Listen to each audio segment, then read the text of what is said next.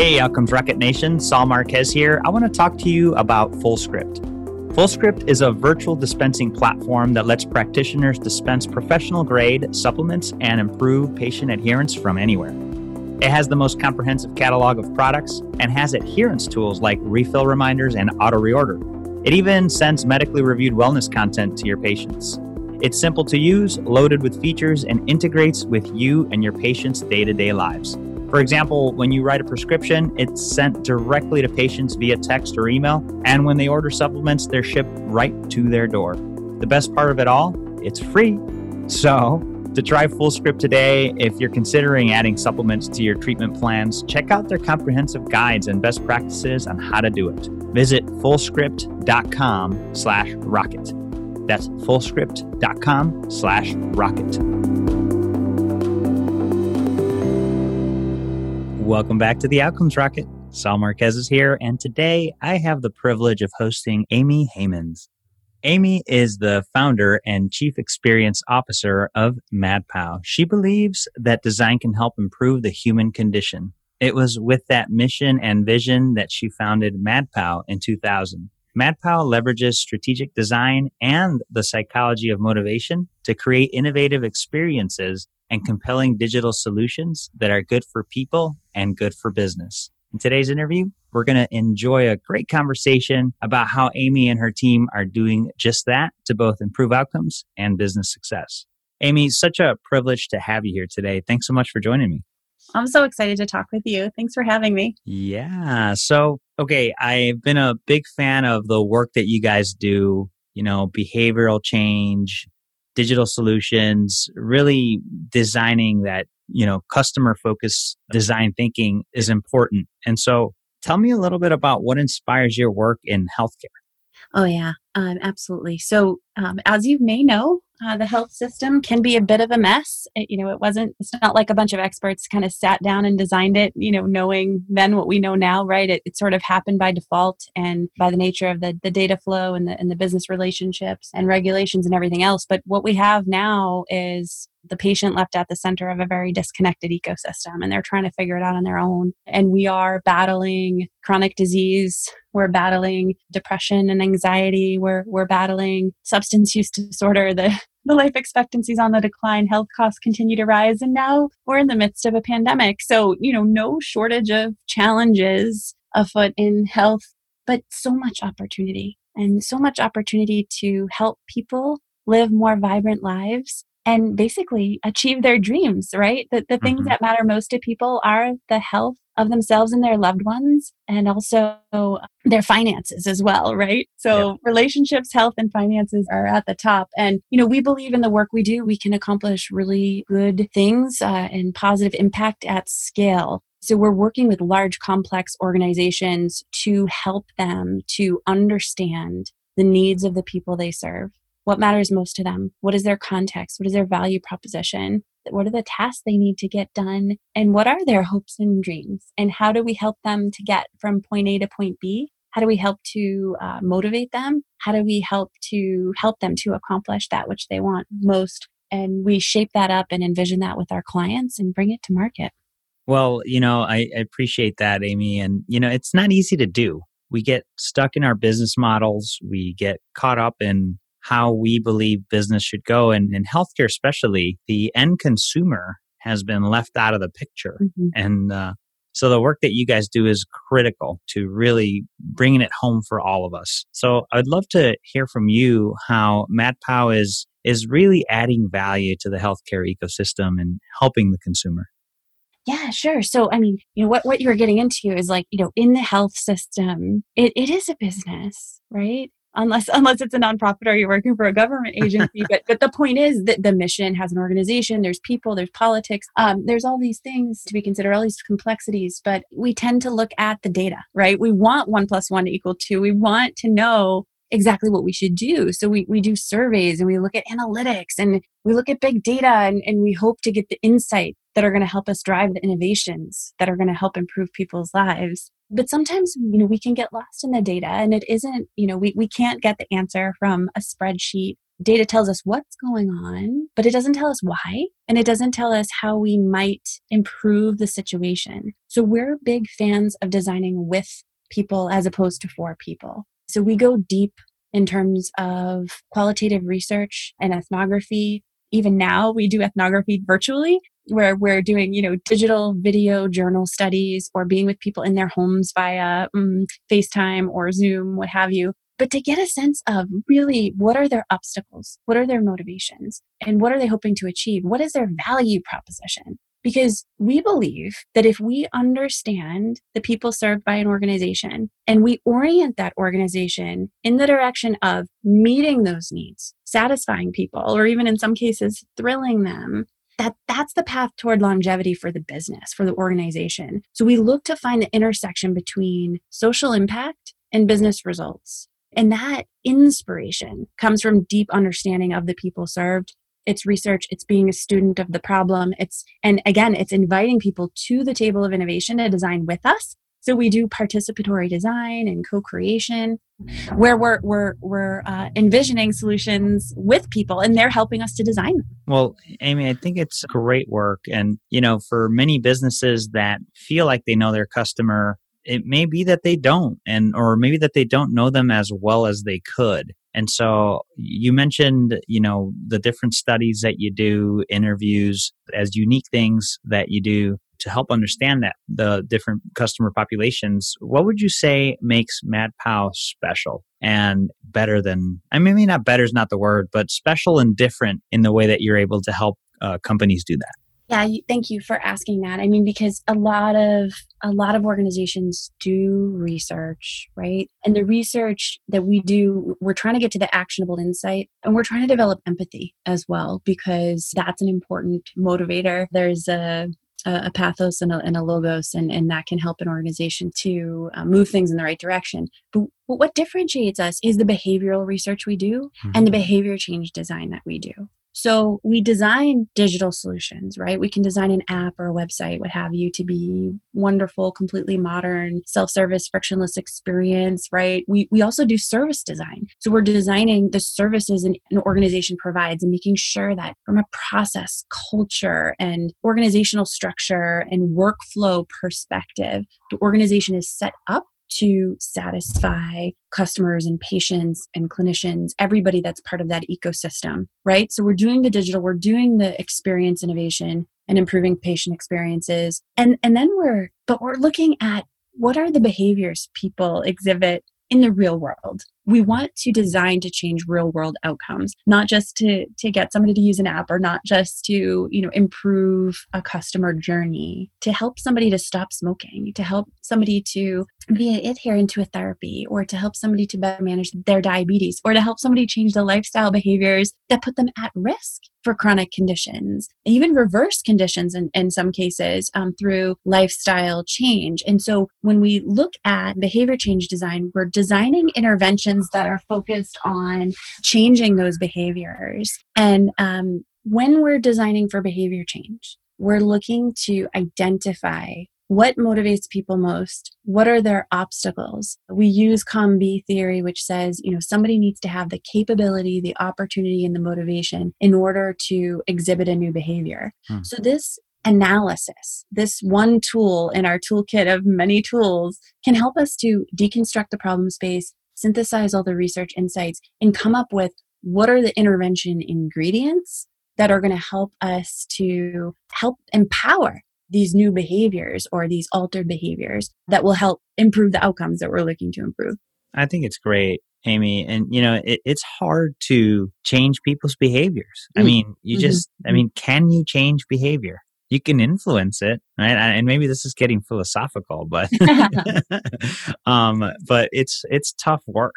And having a set of processes and models that you could apply that have been practiced, rehearsed, redone, implemented at other places could potentially help how you're approaching your customers. And so something to think about here as you listen to today's podcast with Amy. You've worked with so many companies, Amy, you and your team. As you've implemented some of these programs, how would you say maybe one or two examples of how they've improved either, how their patients change their behavior to improve their chronic disease, or, how their business has improved as a result of them. Yeah, sure thing. And, you're touching on something, very important. With companies and organizations adopting emerging technology, there's a lot of, let's just get it into the marketplace. Let's just get it into the marketplace. And so organizations don't learn from what's worked and what doesn't, right? Mm-hmm. So we evaluate academic literature. We take an evidence-based approach to design. We're leveraging scientific method. We're constructing a hypothesis. We're prototyping these interventions, and we're gathering feedback, and we're evaluating, are they effective, right? So it isn't just about, getting a shiny object into the marketplace. It's about, is this thing going to work?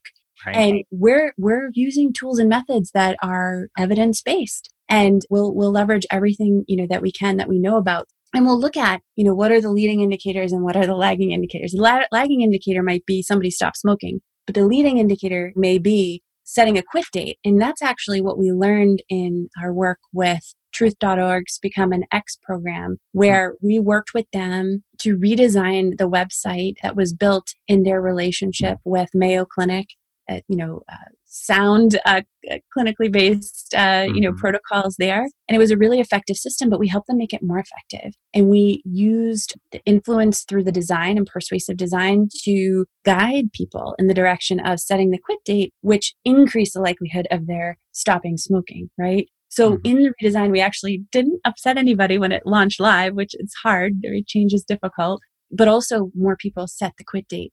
So that's a good example. Another one is our work with Imagine Care. So Imagine Care was spun out of Dartmouth Hitchcock Medical System, and it was wonderful because we worked with them from the beginning. It was business model innovation, technological innovation, and experiential innovation all in one. And we worked with them from the moment they had the idea. We did the research, strategy, design, develop, implementation, and we're actually able to evaluate the efficacy during pilot. And what it was it helped patients to manage their condition at home, which obviously makes a ton of sense to us right now, where your home is, the home is the hospital, the home is the gym, Right. The home is the office, the home is everything right now. But, a few years ago when we started this, people knew there was promise in telemedicine and digital health. But this was our opportunity to really prove that out and support patients suffering from top 5 chronic health conditions, asthma, diabetes, hypertension, COPD, congestive heart failure, and there were even behavioral health, diabetes, and there were even behavioral health pathways as well,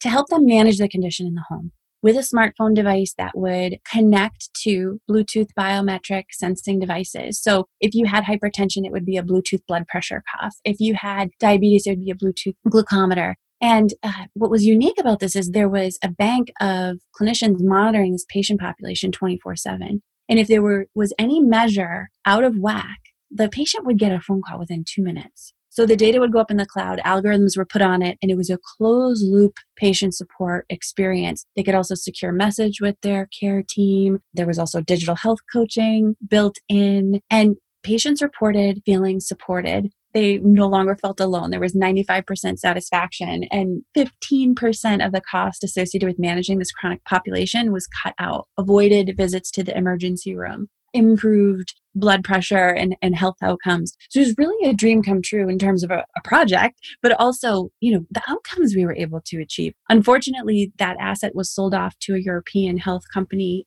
But right now it's live in Sweden and it's changing lives over there. It's being commercialized across Europe, and hopefully it'll make its way back to the States. But through that project, we knew that, through behavior change design, human-centered design, and phenomenal technology, we can really change people's lives.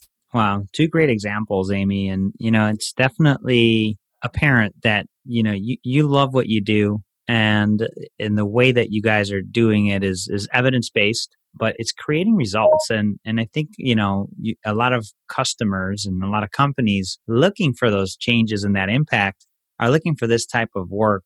As you guys have been doing this for the last 20 years, I mean, it's incredible, right? Since 2000. Yes. Just like, wow, right? The time just in the bat of an eyelash. It's just something else. So 20 years of doing this, you obviously get better and better, and you create finer distinctions.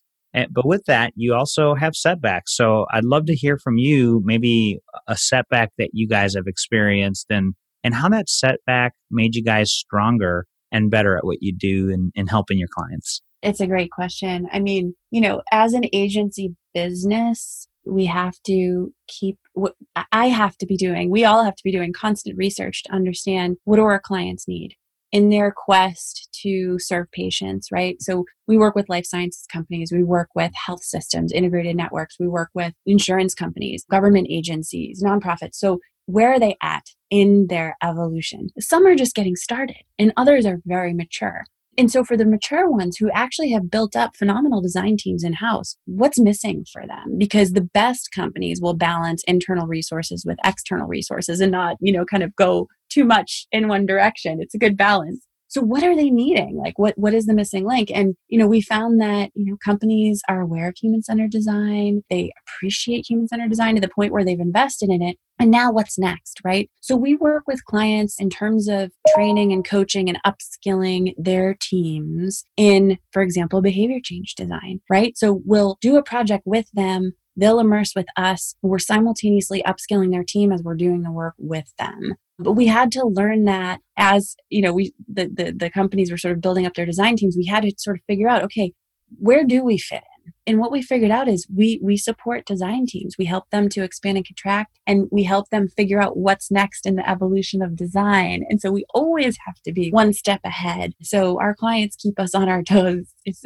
never a dull moment, but it's always in the quest of figuring out how to improve the experiences that they deliver to the people they serve. Yeah, Amy, I can appreciate that, and it's being part of it and oftentimes being ahead of the game, but helping the client in such a way that they're almost leading you to get there together. Yeah, exactly. And still to this day, we offer services that our clients absolutely 100% need, but they sort of don't know they need it yet, right? Yeah. So we actually have change management for design and innovation teams. So we'll look at how do we help their teams transform. So you have a design, innovation, or transformation team. How do we help that team work better together? How do we help that team in terms of process and culture? So it's almost applying the design process to the design and innovation team. And a lot of companies need that because it would help them to totally improve, make sure their people are happy, they're well utilized, that they're putting great experiences into the marketplace, kind of, tweaking the machine, if you will, in a very human way. But that's not something that is sort of a line item on a budget, right? So people don't know they need it yet. And so that's it is a budding practice, but I wish there were more people taking advantage of it.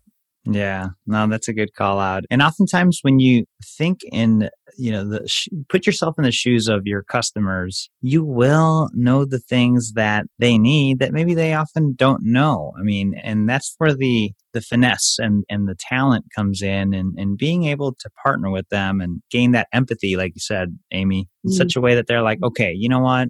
These guys know what they're doing. Let me just work with them and they'll help me find a way. If you think about COVID, pre-COVID, post-COVID, Amy, what would you say is the thing that you're most excited about today? Yeah, it's a good point. And you said empathy. We absolutely have empathy for our clients because they teach us every day and help us to get better. But yeah, pre-COVID, post-COVID, I mean, we knew that digital was important. Now we know it's table stakes. We're going to need touchless experiences. We're going to need virtual experiences. It's calling for health organizations to change their policies and processes in the direction of letting people self-service digitally. And, also what's going on in the world with the demonstrations and protests is shining a light on equity. And COVID it put a light on what we knew already, right? Folks with chronic conditions are at higher risk. We have so many folks that have chronic conditions in this country, and people of color are at higher risk as well. We see the mortality rates, right? And so one thing, a couple of things I hope remain is the focus on, seamless digital experiences completely enabled from the home where people can manage their health and your home becomes your doctor's office, your hospital, and your gym and your place of well-being and everything else from a health perspective, digitally enabled. And also that we continue to focus on how do we prevent and reverse chronic disease and how do we provide for health equity and how do we truly address social determinants of health. It's something that as an organization, we're very committed to helping our clients do those things. Yeah, I think those are great call outs, Amy. And, as you think about the topic of equity and access, how would you summarize and maybe in a closing thought, what are those top 2 or 3 things that businesses and people need to be thinking about as they look to best connect with their customers, and maybe one thing that they should avoid? Yeah, I mean, one thing is to check our preconceived notions, our assumptions, and our biases. And nothing can help do that better than comprehensive qualitative research and having stakeholders actually spend a day with different types of patients, different types of members, ensuring that, the people we're talking to is a representation of the true audience. And adopting a principle of universal design. When we design for edge cases, quote unquote, or if we design for the minority, or if we design for an exception case, we're designing for everyone. We're making the experience better for everyone. So for example, someone who is homebound, right? If we were adopting the design principle of universal design, of accessibility, then we would have accommodated our experiences for the homebound. Organizations who did that were ahead when the COVID crisis hit. They were already ready. Right. And they were able to provide experiences that were better for everyone. And that applies across the board. There are no edge cases. There are humans that we're serving. And so we need to figure out, how do we factor everybody into the experience? A pitfall to avoid, an absolute do not do it, is to be unaware of the obstacles that are driving behaviors, that the obstacles to outcomes improvement, because we'll assume that it's this, but really it's that. So we really need to understand, people want good things in their lives, right? If we help them to identify, what they want most, and if we understand what they want most, and we make the pathway clear, and we understand what obstacles they're encountering, and we design to help them overcome those obstacles, they're more likely to be successful, and we're more likely to be successful. So let's not assume that we know the situation, and research can help us to get rid of those assumptions and help us to adopt a more universal and equitable mindset.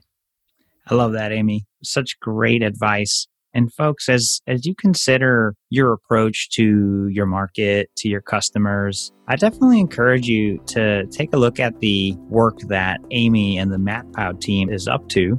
Now, you could find them at madpow.com. That's MADPOW.com. Just extraordinary work by this purpose-driven team. And Amy, I can't thank you enough for the work you guys are up to and really just sharing it with us today. So I want to thank you for that. It is my absolute pleasure, and anytime.